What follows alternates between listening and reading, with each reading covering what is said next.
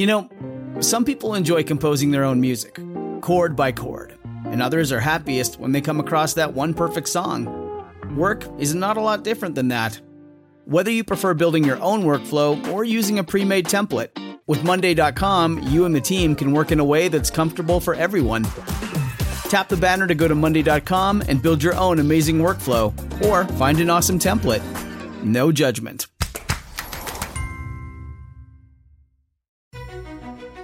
If war were to break out between the U.S. and China, Taiwan is a likely flashpoint. Imagine a revanchist Chinese military amassing near Taiwan, the White House warning against an invasion. All it would take is one misunderstanding. Though the U.S. does not officially recognize Taiwan's government, it does remain its strongest backer, while China views the island as lost territory which it must take back. Some argue that the scale of China's military in the region has already surpassed anything the U.S. or Taiwan militaries could stop. Others say American credibility is on the line, and the U.S. could indeed defend Taiwan if pushed. So, in the context of these mounting tensions, here is our question. Is Taiwan indefensible? Now, to be clear, indefensible can cut several ways. The side-by-side military comparison is an obvious one. Could an attack from China be repulsed? But that is not the only question. Does America have the political will to confront China so far from its shores? Should the U.S. risk the economic and diplomatic fallout that would likely occur? And what should America be willing to promise Taiwan? We may be entering an inflection point in the geopolitics of this region as China's power and influence continue to grow. And so these questions collectively are what we are here to debate. I'm John Donvan, and this is Intelligence Squared.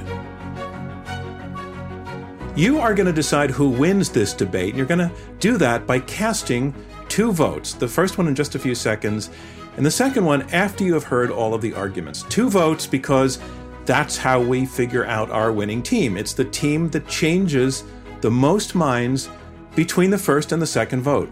So it's time to actually cast your first vote now. And we're going to ask you to do that by going to iq2us.org. That's iq2us.org. I'll give you just a second to pull that up on your desktop, laptop, or whatever browser you're using on your phone. It really doesn't matter. It all works. It's iq2us.org. And when you're there, you will be able to cast your first vote. You'll be given the choice of voting for the resolution, what it says, or against it, or to declare yourself undecided. Again, that's iq2vote.org. And I'll give you just a couple more seconds to get that first vote in. Okay, let's meet our debaters. First, Lyle J. Goldstein is a research professor of China Maritime Studies Institute at the U.S. Naval War College in Newport, Rhode Island. Lyle, thanks so much for joining us. So glad to be here. And Lyle's partner is a professor of political science and international affairs at George Washington University. Charlie Glazer is also the director of the Elliott School's Institute for Security and Conflict Studies. Charlie, thank you for joining us as well. Pleasure to be here. Thank you. Now let's meet the team arguing against the motion that Taiwan is indefensible. Please welcome Elizabeth Laris, professor of political science and international affairs at the University of Mary Washington and the author of 3 books on China. Elizabeth, thank you so much for joining us. It's good to be here. Thanks. And your partner is Elbridge Colby, former Deputy Assistant Secretary of Defense and former Director of the Defense Program at the Center for a New American Security, also the author of a book called The Strategy of Denial, American Defense in an Age of Great Power Conflict. Bridge, thanks so much for joining us. Great to be here, John. Thanks. So let's move on to the first of our 3 rounds. Round 1 is comprised of opening statements, uninterrupted by each debater in turn. They will be 4 minutes each. Again, our motion is Taiwan is indefensible. First up to speak in support of that motion, Charlie Glazer. Thank you for inviting us to debate this important topic. We're going to argue today that the United States should break its commitment to Taiwan. This is a broader argument than the question of whether it's defensible. Our argument in a nutshell is that given U.S. interests, which are limited, the risks of defending Taiwan are far too large. So what are the risks? First, a large conventional war is not unlikely over the next 2 or 3 decades. Second, a large conventional war is not unlikely to escalate. And this would obviously be extremely costly if it became nuclear. In comparison, U.S. interests are much smaller. Taiwan is not a vital U.S. interest, and it's not a key security partner. Why is the probability of conventional war significant? First, China considers Taiwan to be part of China, and unification is a top national priority and is long-standing. And it appears that China is becoming more determined, not less, to achieve unification. President Xi has made unification a pressing priority, saying this problem should be not passed along to the next generation. In addition, China has greatly increased its ability to win a war with the United States over Taiwan. And this is not only our view, but in recent reports about war games between Taiwan and China, which the United States joined, the United States loses consistently. Importantly, it's not only my view and Lyle's view that the probability of conventional war is becoming much more likely. In March of this year, Admiral Davidson, who was then commander of U.S. Indo-Pacific Command, stated in congressional testimony, Taiwan is clearly one of their ambitions. I think the threat is manifest during this decade, in fact, in the next 6 years. Okay, so second, then why might a conventional war escalate to nuclear war? First, and I think most important, China would have incentives to escalate to convince the United States to back off. In traditional nuclear bargaining theory, the country with greater resolve can expect to win in nuclear bargaining, and China clearly has the greater resolve. The United States might also escalate. It might fear that losing a war against Taiwan would result in dissolution of its alliances, as countries started to doubt U.S. credibility. And finally, once we're in a large conventional war, both the United States and China will have their forces on high nuclear alert preparing for war, which increases the probability of both accidents and the possibility of creating new incentives for escalation. We think that our argument is very strong, but we do anticipate counter-arguments. I will mention two. First, that it's immoral or at least irresponsible to break our commitment to Taiwan. Taiwan is a democracy of 23 million people. We agree that people of Taiwan would very likely be better off without being under Chinese control. But the risks to the United States are much greater than these potential costs to Taiwan. Second, and the most common counter-argument I hear, is that U.S. credibility for protecting its allies will be severely damaged if we don't protect Taiwan. We think that this is probably wrong for three reasons. First, our allies should understand that we have a very different relationship to them than China, because China does not consider them to be part of China, so defending them is much less risky. Second, we can pursue a variety of measures to make clear that we plan to defend Taiwan, including increasing force structure. And third, we don't think Japan has a good option besides the United States. So in short, the risks of defending Taiwan are large compared to both the cost of Taiwan and the risk to U.S. security. Thus, you should vote to end the U.S. commitment to Taiwan. Thank you. Thank you very much, Charlie Glazer. And next up on screen, arguing against the resolution that Taiwan is indefensible, here is Elizabeth Laris. Elizabeth, the screen is yours. Thank you for giving me the opportunity to explain why you should vote no on the proposal. That is that Taiwan is, in fact, defensible. And I'm going to give you four strategic reasons why Taiwan is defensible. And then my team partner, Bridge, will consider the military calculus. So the first reason is defending Taiwan is vital to U.S. credibility and standing in the region and worldwide. U.S. defense of Taiwan is an important indicator of U.S. commitment to our alliances, not just in the Asia-Pacific, but worldwide. Not just will China be watching if we break this commitment, but so will the rest of the world. What will United States commitment and its word be worth if we break it, if we are intimidated by China? The United States, since the end of World War II, has been the bulwark of peace and prosperity in the Asia-Pacific. And if we cut and run because we're intimidated by China, then our standing in the region and worldwide will be diminished. The U.S. is an important player in the Asia-Pacific. We have friends and allies there, and we have defense agreements. If we cut and run from Taiwan, then the other allies will wonder, are we going to, when pressured by China or when the situation gets tough, are we going to break our alliances with them?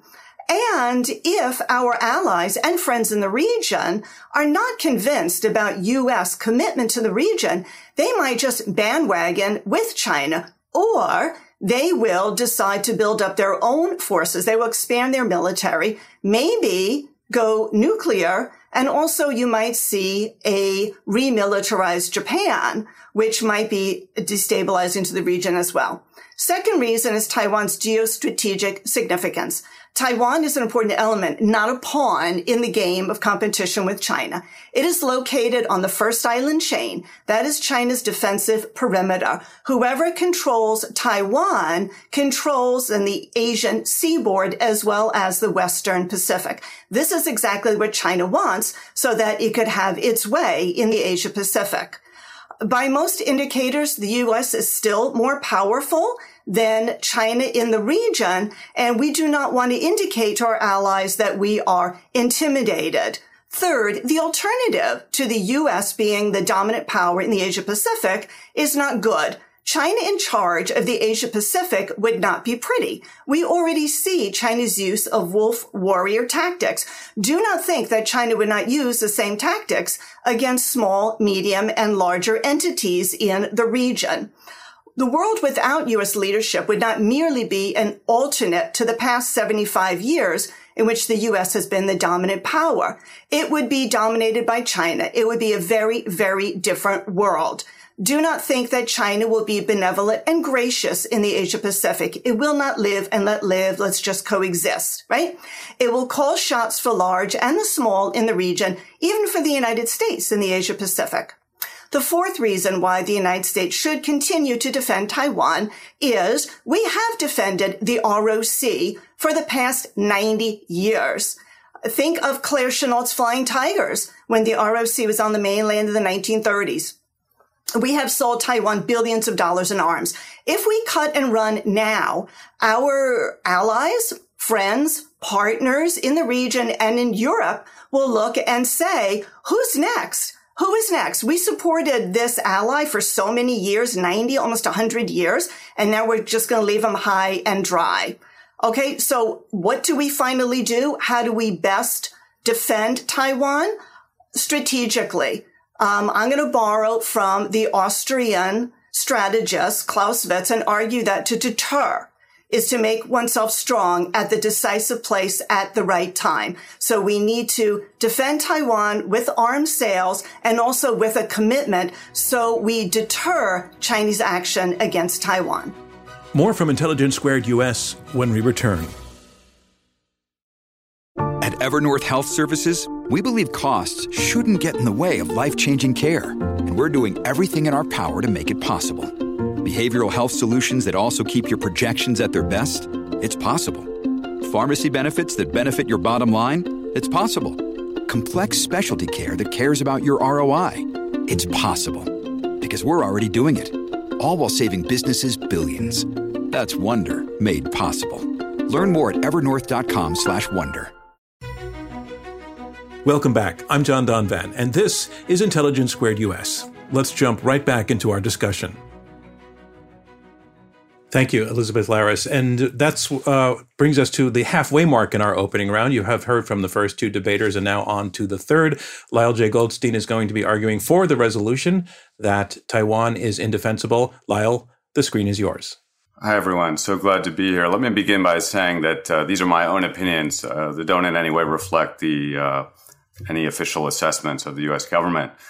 I've been studying Chinese military modernization for now more than 2 decades, and looking at it at a very granular level. I watch Chinese military TV, Junshi Baodao, basically every day. I read Jiefan Junbao, Guofang Bao. These are the most prominent military newspapers.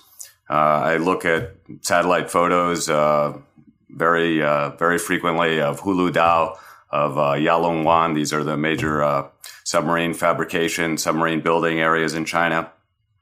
And I can tell you that by focusing on Taiwan as a major point of our strategy, we're not only putting aside issues that we should work on with China, like global warming, non-proliferation, the pandemic, we're not only engaging in a major arms race with China, but there is a real risk of catastrophic war, even nuclear war. Look at the cover of The Economist, if you didn't see it, saying Taiwan is the most dangerous place in the world. I emphatically agree. Why? You don't have to have a PhD in strategy, folks. Just look at a map. The geography tells you what you need to know. Taiwan is 100 miles off Chinese shores. It's 5,000 miles from Hawaii, not the mainland U.S., Hawaii. Okay. A Chinese attack would be shock and awe with Chinese characteristics, ballistic missiles, cruise missiles, rocket artillery, drones, and probably thousands of aircraft. There would be decapitation, destruction of Taiwan's Air Force and Navy in their bases, targeting of U.S. bases in Guam and Okinawa, ASBIM, anti-ship ballistic missiles, submarines, bombers would all be used to keep U.S. surface forces back. The submarine force is there, but there are major problems with that. It's certainly no silver bullet. And Taiwan forces are rather pathetic, to be honest. Their spending is below 2%. They're in a manpower crisis, and they have an awful record of accidents just over the last year. Very sad, but true. Look, there's some critical history you need to understand. China was incorporated into China in 1683. Folks, that's almost 100 years before the American Revolution. Okay. And by the way, the Kangxi Emperor, he wasn't so sure they should do this, but they did. Okay. Then it was 200 years later, was stolen away by Japan. Now, we all know that Hong Kong is a major lightning rod for Chinese nationalism because it was taken from China in the Opium War. Well, Taiwan, in the same way, was taken away by Japan. So all the atrocities and the aggression that Japan perpetrated against China is kind of comes together in the Taiwan issue. And that's why it's a major focal point of Chinese nationalism and why China is fully ready to go to the mat on this.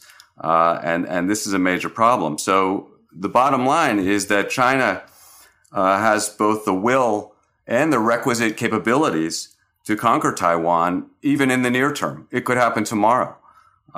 We, by contrast, don't have the will and don't have the capabilities. Let's face it, 90% of Americans couldn't find Taiwan on a map. And there's little prospect of these factors changing. So I think, we should be smart, think strategically, and realize that this is simply beyond the reach of our power. And that if we're to draw red lines, we should draw them elsewhere in the Pacific, not over Taiwan. Thank you very much. Thank you, Lyle Goldstein. And our final speaker will be speaking against the resolution that Taiwan is indefensible. In other words, that Taiwan is defensible. Here is Elbridge Colby. Elbridge, the screen is yours. Great. Thank you very much, John. It's a pleasure to be here to debate this critical issue and to build on my partner's superb presentation. The resolution is Taiwan is indefensible. This is wrong. Taiwan is defensible. Let me be clear, defending Taiwan would be hard, costly, and risky, but it is possible if we make the required effort, and this is what we must do. Let's begin by defining the terms. Taiwan, I take to mean the main island of Taiwan, and especially its political autonomy. Next, indefensible. Now, almost nothing is genuinely impossible to strike at, but that doesn't mean it's indefensible. What we really mean here is that something can't be defended from a successful attack. A successful attack, I propose, is one that allows the attacker to get what it wants. If the attacker wants to take a piece of land, then being able to do that is success. If an attacker wants full submission, then that's the standard of success. To give an example, the Germans could blitz England, but couldn't bring it to heel. England was strikeable then, but defensible. A final part, indefensible by whom? As Taiwan is almost certainly indefensible by its own efforts alone, here I think we mean Taiwan's own efforts along with those of the United States. With that in mind, what is it that we would be trying to defend? We'd be trying to defend Taiwan from being subjugated by China. Beijing regards Taiwan as part of China, a renegade province. Beijing has committed to unifying with the island, including by force if it judges that to be necessary. America's interest, on the other hand, is in avoiding Taiwan's subordination to Beijing, in effect, maintaining its autonomy, not its independence, mind you. From this, we can establish a couple of things. Beijing's is actually a very high goal by the standard of war aims, full subordination and presumably annexation. An effective defense for the United States in Taiwan, then, would be denial of this very high objective. If Beijing fell short of subordinating Taiwan, America and Taiwan would succeed. Beijing's bar for success, therefore, is much higher than ours. Based on these criteria, an effective defense of Taiwan is possible, but with the proviso that America and Taiwan laser focus on the problem, prioritizing it over all other challenges and allocating the resources necessary to address the threat. The most important reason why it's possible to defend Taiwan is this: it remains really, really difficult to mount and sustain an amphibious invasion in the face of a capable and prepared defense. This is for a number of reasons. To mount a major invasion across the 100-mile wide Taiwan Strait, China would need to bring over a lot of troops and heavy equipment. The often big, bulky, and slow ships and aircraft needed for such an armada are inherently vulnerable, especially when they cross open water and airspace into the teeth of an opponent's defense. If that armada is weakened enough so it can't ferry the forces across needed to bring Taiwan to heel, the invasion fails, even if the invader remains really strong. It's worth bearing in mind that Napoleon gave up on his planned invasion of England before his great defeats, and Hitler on his at the peak of his power. This reality gives abundant opportunity for a capable and prepared defense to defeat an invasion. In the case of Taiwan, U.S. and Taiwanese defenses can use everything from sea mines and shore-based cruise missiles to long-range bombers and cyber strikes. Critically, the operational standard here is not perfection. America doesn't need to dominate or even decisively defeat China. Rather, we only need to resist China's attack enough to defeat the invasion. America and Taiwan together should be able to meet the standard. A recent news story from the U.S. Air Force reported the Air Force is now winning war games to defend Taiwan based on their recommended future force. It is possible, and wargaming is showing it. This is a big change from a couple of years ago when U.S. teams would routinely lose in such games. We increasingly know what we need to do. Based on this, Taiwan, for its part, can prepare to become what's often termed a porcupine, a military and society ready for a tenacious defense. The United States, meantime, can focus the might and unparalleled resources of its military on preparing for this critical battle, precisely as Liz rightly put it, to deter it. Now, don't get me wrong, a defense of Taiwan would still be very costly and risky, but with the right focus and effort, it can be done, and it's worth it. For these reasons, I therefore urge you to vote no on this resolution. Thank you very much, Britt Colby. And that concludes round one of this Intelligence Squared U.S. debate, where our resolution is Taiwan is indefensible. So now we move on to round two, and round two is where the debaters can address one another directly and also take questions from me. And I want to point out that what I heard in the opening statements on our resolution, Taiwan is indefensible, I kind of heard a note of arguments that we should or should not defend Taiwan, as opposed to we can and we can't defend Taiwan. And those are not exactly the same thing, although there's significant overlap. But I want to start by going more literally to what the resolution itself was saying, that the U.S. can defend Taiwan, and see where the should part works into it in terms of consequences of which way that choice would ever go. And I want to take a question to you, Britt Colby. You were the last to speak, but I want to give you the first crack in this, because we heard Lyle Goldstein saying that China will go to the mat, that China has every reason to go to the mat, that China's connections, motivations, connections to Taiwan, its historical motivations, the political stakes for China, the cultural stakes for China, even in having, possessing, and being willing to go to war for Taiwan, puts China in a position that they will go all out. And I recognized your saying that to win the motion, all we would have to do is frustrate China's ability ultimately to annex the island. But I wanted you to take on this notion that would the U.S. ever have the requisite, and that this makes it a can, the requisite will to go up against a superpower that was willing to go all out? Yeah, absolutely. In fact, we know from 75 years of history, and Charlie, I think, touched on the issue, but didn't get it quite right. He's a master scholar, but I don't think that's the way the U.S. government has seen it or behaved. I mean, look, for 75 years, we've extended nuclear deterrence over 30 plus allies in Europe and Asia. And in all those cases, Lyle put a lot on the distance point, but you know what? South Korea is much closer, is about 200 miles from China and about 5,000 miles probably from Hawaii. Japan's not that much farther away from China. It's equidistant. Philippines, same deal. These are all relevant. And so the point here, though, is that a fight over Taiwan would not be about Taiwan itself. And Lyle touched on it. He said they would attack American bases. They'd undoubtedly attack Japan. It would become about something much larger.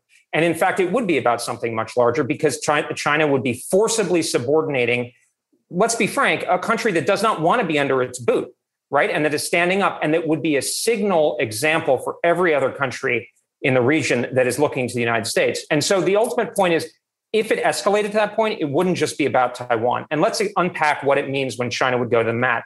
Its invasion has failed. What's it going to do? Launch a nuclear weapon at Los Angeles? Well, then it will definitely be something much more about Taiwan. In fact, the Chinese have tried this against us in the 90s, and it didn't work. So in fact, history shows that we're able to deal with this problem. It's very hard, but we know how to deal with it. Yeah, like I said, I'm watching Chinese military TV every night. I'm watching all their tests. I'm fully aware of their capabilities, and I'm shocked to hear that from Bridge that the invasion is unlikely to succeed. That's far from the truth. I mean, the truth is, if you look at each component of China's armed forces, that is, the Navy probably on its own could win this fight. The Army on its own, without any support, that is, the ground forces, could probably have sufficient firepower and the means to win the fight. Even the Air Force, the strategic rocket forces on their own could probably win. Even the People's Armed Police, I dare say, that is the 500,000 strong police force, now being fully equipped with mobile regiments and all the requisite helicopters and lifts. So every one of those 5 components could probably win. And Mr. Colby is very wrong. This isn't about heavy lift. A lot of people say, well, there's only 10 heavy lift ships and some ro-ros, and if we sank those, that it would all be over. No, that's absolutely wrong. What will hit Taiwan first are not only all the rockets, which will, frankly, level the place to rubble, sadly, but is the special forces, the heliborne forces, that is probably 1,000 helicopters ferrying troops to Taiwan, going to places that, aren't expected, and then a massive parachute drop. And by the way, yes, they've studied Normandy thoroughly. I've been through all their documents on that.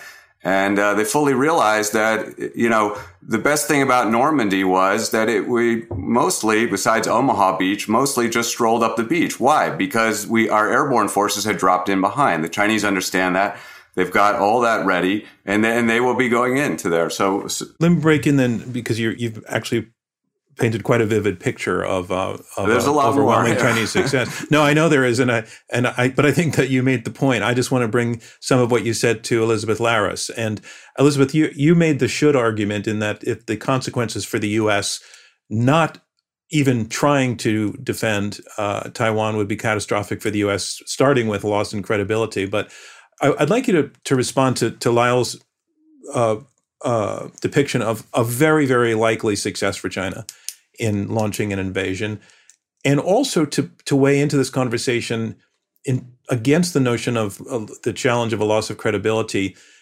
How do you make the case to the American body politic that they should be sending their sons to defend Taiwan because that's part of defensibility as well as having the political will? Sure. Okay. So, first about the invasion and the success calculus. A lot has to go right. A lot has to go right for the invasion to be successful. As Lyle mentioned, the various components. It's not like Taiwan doesn't have any defensive capabilities, right? I mean, it does have defensive capabilities. The beaches are armed. The air is armed. It does have early warnings. It has spies in China. So it's not like this would be, ooh, here they come. It's a big surprise, right? Generally, the mobilization will be detected in advance because of its very good, excellent intelligence gathering and its spy apparatus. And so Taiwan would not be completely off guard, and then would have to then of course it would share that intelligence with the United States. That would bring the United States into play. What the United States needs to do is raise the cost to China so high that China thinks twice about unifying Taiwan with China by force. It has always been U.S. policy that the United States seeks a peaceful resolution of the Taiwan Strait issue to be decided by both sides of the Taiwan Strait. And so Taiwan, Beijing, if it had its preference, would like a peaceful resolution as well. I'll let Charlie Glazer respond to some of what you just said now, that it would be exceedingly difficult for China to be successful in such a military operation. I think an important thing in addition to the invasion to consider is that most people, even though there is disagreement among experts about the outcome of an invasion, although I think the prospects are quite good that China could do well, most people think that a blockade is much easier for China to succeed in. And that a blockade in combination with a variety of of coercive attacks against Taiwan could also put enough pressure on Taiwan that it might cave. I actually don't think Taiwan would cave, but my concern is that once you get into a large conventional war, whether it's a blockade or actually attacks on land targets and large-scale efforts at invasion, that the probability of nuclear war is large.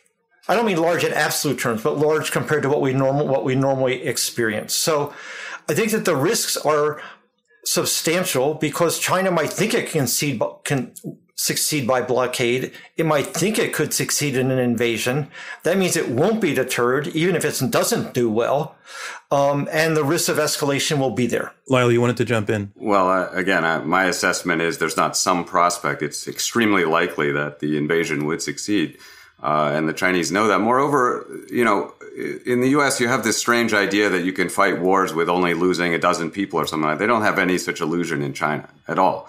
In fact, quite the opposite. They want to lose people. They want actual martyrs. They want a new generation of people to believe in the CCP and that it needs heroes. In fact, they're a little bit embarrassed that they haven't fought a war a big war in 50 years or so. And that means they don't have these people. They're looking for them. I would say there's almost a cult of the Korean War right now. And that cult is partly surrounding the fact that they haven't fought such a big war. So believe me, many people would die in this, many Chinese, many Taiwanese, and many Americans. Sadly, I fear much worse. You've been listening to Intelligence Squared US. I'm John Donvan. This is a reminder to all of you that Intelligence Squared US is a nonpartisan, nonprofit organization. Our mission is to restore critical thinking and facts and reason and civility to American public discourse. We would love your support. Please visit www.intelligencesquaredus.org to join the debate and hear from both sides of every issue. More debate when we return.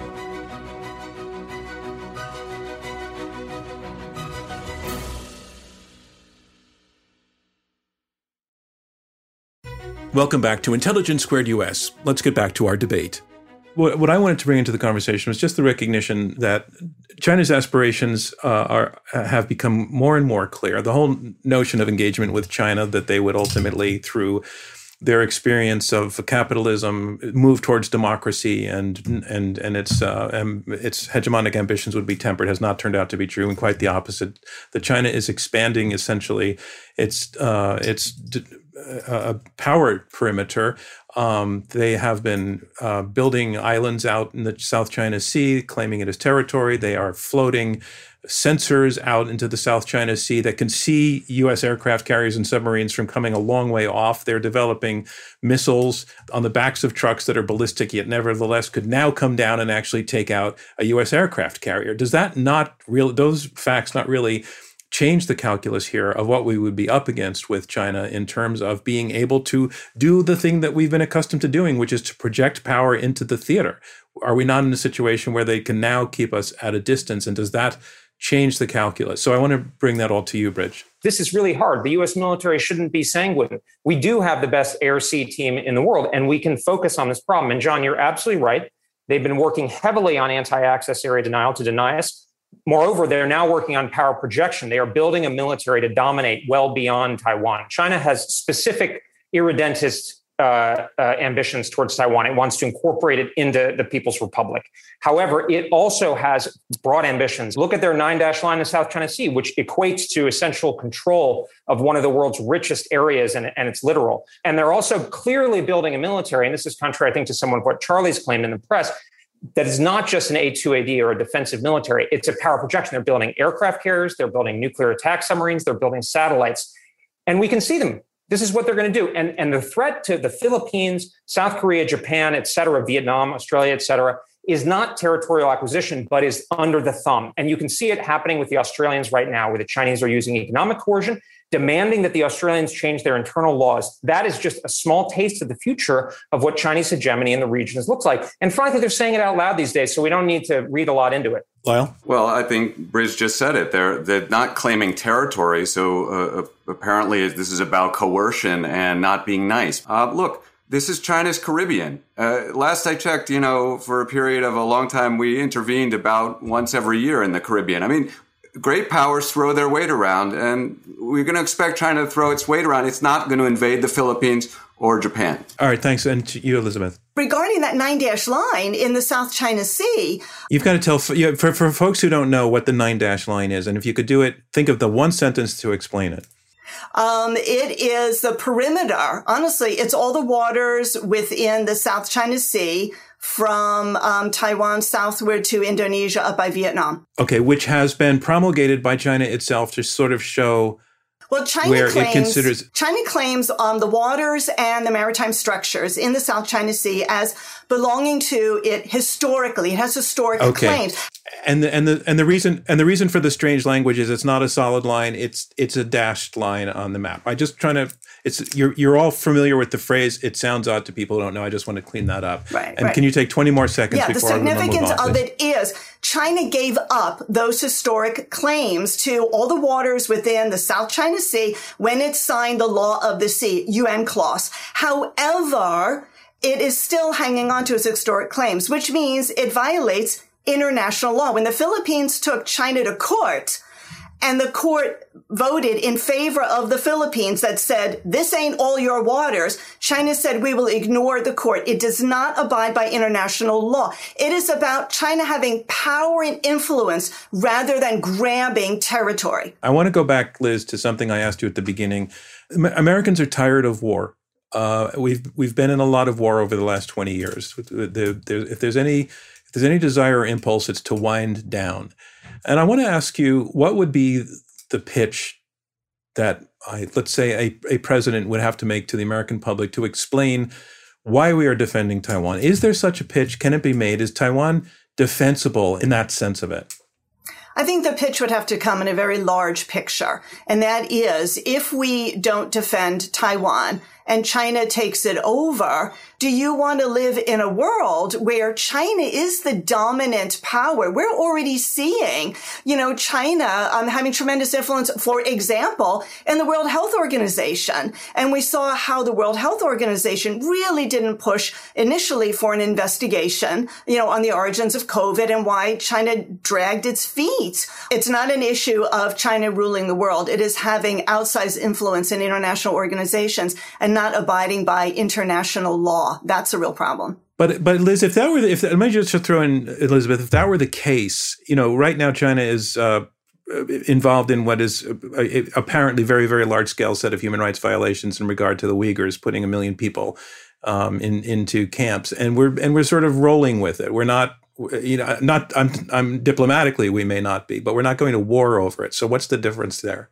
The difference is that China, if we don't take our stand, then all the countries will kowtow to China, all of the international organizations. This is just the beginning. Okay, thank you. That concludes round 2 of this Intelligence Squared U.S. debate, where our resolution is Taiwan is indefensible. So here's where we are. We're about to hear brief closing statements from each debater in turn. They will be uninterrupted. They'll be 2 minutes each, and it's their last chance to try to change your minds to their position. Remember, after this round, we're going to ask you to vote for a second time, and it's your vote that will decide who is the winner of this debate. So let's move on to round 3, closing statements. And here, making his final argument in support of the motion that Taiwan is indefensible, is Charlie Glaser. Thank you. I'm going to make 2 quick points. First is I want to share with you that I don't really like the conclusion that I've reached about Taiwan. It doesn't feel good about ending a commitment. It doesn't feel good about possibly putting the people of Taiwan at greater risk or oppression from China. But I've come back to this issue time and again. I've looked at it carefully now over the past 15 years, and I end up with the same conclusion. And the important way that I understand this is that in international relations, you don't always get to choose between the good outcome and the bad outcome. Sometimes you're choosing between 2 bad outcomes. And in this case, I think the much worse outcome is for the United States to continue to protect Taiwan.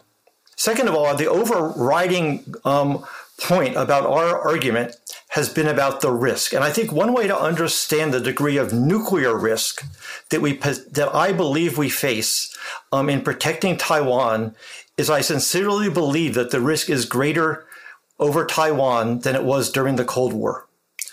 During the Cold War, the Soviet Union, even though it was line to line with the United States, NATO and the Warsaw Pact were on the same border with each other, the Soviet Union didn't have any great interest in conquering Western Europe. China is determined to regain Taiwan. I'm concerned that over the next 20 to 30 years, China will consider to find it increasingly unacceptable to live without possessing Taiwan. I don't think it's going to start a nuclear war. I don't think it would start a conventional war if it thought it was likely to go nuclear. But for the reasons we've laid out, I think it's not unlikely. In fact, I think it's somewhat likely over the next few decades that China will start a conventional war to reclaim Taiwan, either by blockade or invasion or some combination of the two with coercive attacks against Taiwan. And that war has a reasonably large prospect, reasonably high probability of going nuclear. Therefore, as much as I don't like it, I think the United States should end its commitment to Taiwan, and I encourage you to vote that way on the resolution. Thank you. Thank you, Charlie Glazer. Our next closing statement, will be against the resolution, and it comes from Elizabeth Laris. In 2015, Taiwan ran a TV series called A Touch of Green.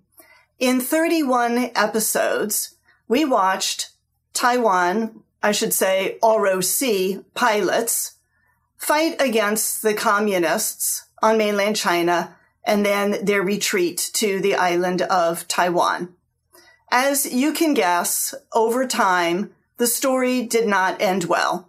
Most of the pilots do perish in their fight against communist China. Where am I going with this? Without a U.S. commitment, Taiwan is out there alone, like these pilots who crashed and burned. Taiwan would be ripe for the picking. The pilots went down in flames. Let's not abandon Taiwan to just go down in flames as well. If we do, the U.S. will never recover. China will rise in Asia, and we will never recover our status. We will never recover our status with our allies, and around the world, we will be seen as a party that just cut and run when we were put up against a tough situation. So that is why I am urging you to vote no on the proposition. Thank you, Elizabeth Laris. Our next debater will be speaking in favor in his closing statement of the resolution that Taiwan is indefensible. Here is Lyle J. Goldstein. The Palace Museum in Taipei has 700,000 Chinese objects, Chinese artifacts. It's the biggest such repository in the world, bigger than Beijing, bigger than Shanghai, bigger than Xi'an, or any place else in China. Among sinologists, people who study China like me, it's well known that the best Chinese food is probably found in Taiwan. Look, folks, this is a civil war. The Chinese Civil War continues. This is a family quarrel. But the United States has learned something about civil wars, right? Vietnam, Afghanistan, Iraq. We know better. We know to avoid civil wars like the plague. Of course, this war, were it to happen, would be orders of magnitude worse than any of those wars I mentioned, including Vietnam. It's true that China could develop in a dangerous way in the future, although it's unlikely. But it is possible. I don't rule it out. So we may have to draw red lines. But those red lines should be drawn over the main islands of our treaty partners, Japan and Philippines, not over Taiwan. Let me tell you a story of when I was a graduate student. I used to give battlefield tours at Gettysburg, an extraordinary place. If you know the history, a certain cavalry general, John Buford, he arrived at the battlefield, Union cavalry. He arrived at the battlefield on June 30th, the day before the battle, and he surveyed the ground. And he knew right away. He looked at the hills and said, this is good ground. You know, gosh darn it, Bobby Lee has beat us up in so many battles, but here we can make a stand. This is good ground. The geography favors us. Well, I want to tell you folks, he saved our country with that appreciation, but this is the opposite. This is bad ground. This is the worst possible place to confront China. We may have to fight China. I dearly hope not. But this is the worst possible place to try to fight China. They are likely to win, and we are likely to lose. And many Chinese, Taiwanese, and Americans would die in such a war. So we should avoid it.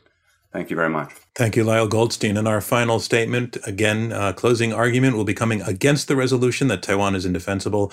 Here is Elbridge Colby. Great. Thanks, John. As I hope we've demonstrated, this resolution is wrong. The United States and Taiwan, with enough focus and resolve, can together defend the island. Without question, doing so would be hard, costly, and risky, but it would be worth it. For Americans, the basic reason why is this: China would not stop after swallowing Taiwan. Instead, Beijing would keep going, pressing forward to try to become master of Asia, and from that position, the world's dominant power. And a Beijing that had subordinated Taiwan would be in a stronger position to do so. Washington's credibility in Asia, and thus its ability to muster a coalition to stop China's domineering ambitions, would be gravely damaged by failing to effectively defend Taiwan. And China would now dominate Taiwan's critical geography and one of the world's most dynamic advanced economies. But don't take it from me that China's ambitions won't be sated by Taiwan. Take it from the Indian soldiers the PLA killed in Ladakh. Take it from the Vietnamese and Philippine sailors bullied in the South China Sea. Take it from the citizens of Hong Kong who've seen their treaty guaranteed rights trampled. Take it from Beijing's claim of a 9-dash line that would mean dominating the rich South China Sea and its littoral. Take it from Beijing's demands that America, the only state that could plausibly match China in power, exit its Asian alliances, thereby in effect ceding the region to Chinese domination. And take it from the military the Chinese are actually building, decidedly not one limited to seizing Taiwan, but one that looks much more meant to dominate Asia and project power far and wide. So we must be under no delusion. A China that dominates Asia, the world's largest market area, will mean grave harm to American self-interest, their livelihoods, freedoms, and security. Heck, they've already started showing us what it would look like. Look at how they demand Australia toe their line and change Australia's own laws to satisfy Beijing. Look how they bully marquee American companies. Look how they pushed around the Europeans just now when they piped up about what's happening in Xinjiang. Now imagine how China will behave when it's dominant. Because of this, we're better off meeting them now, not with the goal of war, but of a decent peace. But we won't get a decent peace if we won't stand firm. Better to stand now with Taiwan and our credibility strong than give up Taiwan and be weaker and discredited. For these reasons, Taiwan not only can be defended, it should be. Thank you very much, and I urge you to vote no on the resolution. Thank you, Elbridge Colby. And that concludes round 3, and that concludes our debate. The competition is over. And this is an extremely important, timely topic. And I just want to say to our debaters, Elizabeth in Virginia and Charlie in New Hampshire and Lyle in Rhode Island and Elbridge, you're in Brazil. I want to thank all of you for coming together this way and for debating with one another in the way that you did. Our goal at Intelligence Squared is to show that people can disagree with respect and doing so with logic and persuasiveness and civility, and all 4 of you did that. So may I say to all 4 of you, thank you very, very much, not only for participating, but for participating in the way that you did. You're welcome. Thank you. Thanks very much. All right, it is now time for our second vote. And remember, it's the side that sways the most minds between the first vote and the second vote that will be declared our winner. It works the same way as before. Go back to iq2us.org. You're going to have the same choices as before: for, against, or undecided on what the resolution says. And as I mentioned earlier, we're going to be keeping this vote open for 7 days and inviting the general public to watch and vote also. And at the end of those 7 days, we will announce the winner on our website, iq2us.org. So now the competition is over. This has really been a fantastic debate. Thank you, everybody. And the topic is extremely important. And I just want to thank our debaters, Elizabeth and Charlie and Lyle and Elbridge, for the way that you did all of this. And I want to thank all of you for joining us and for taking part in this and for trusting what we do, because the loss of trust really is a major issue today in terms of public discourse. Loss of trust in the media, loss of trust in institutions. And what we're trying to do is put on a debate that you can trust. And we appreciate that you appreciate how we are doing this. And in fact, our debates reach millions of people through our award-winning podcasts and on television and public radio, and we make all of this available to the public for free. It's something that we care about a lot here at Intelligence Squared. We are a nonpartisan, nonprofit organization, and I'm saying all of that because I'm leading up to saying we need your support to sustain what we do, and we would like you to join us as a subscriber or as a donor or even as a potential partner. You can get started by subscribing to our newsletter and signing up on our website at iq2us.org. And if you do that, you will get our weekly newsletter, you'll get invites to our upcoming events, and you'll be able to access more than 200 debates that we have produced including a library of debates on the future of U.S.-China relations. And you can also make a tax-deductible contribution if that is your preference. It would help us to continue our work and enable us to continue to grow. Your gift will go toward restoring balanced, trusted debate to American civil discourse. If you have an idea for a partner or a sponsor of our program, then put us in touch at iq2us.org. As for this one, I encourage you to check out our website at iq2us.org in 7 days to see which team won. Again, to all of you watching and listening, thank you so much for appreciating debate and how we do it. From Intelligence Squared US and me, John Donvan, we'll see you next time. I want to thank you, our audience, for tuning into this episode of Intelligence Squared. I hope that you enjoyed it just as much as we did. Intelligence Squared is a nonprofit generously funded by listeners like you and by the Rosencrantz Foundation. Clea Connor is our CEO, David Ariosto is head of editorial, Amy Kraft is chief of staff and leads production, and Shay O'Mara is our consulting producer. Jen Zelmer is our senior researcher. Damon Whittemore is our radio producer. Robert Rosencrantz is our chairman. And I'm your host, John Donvan.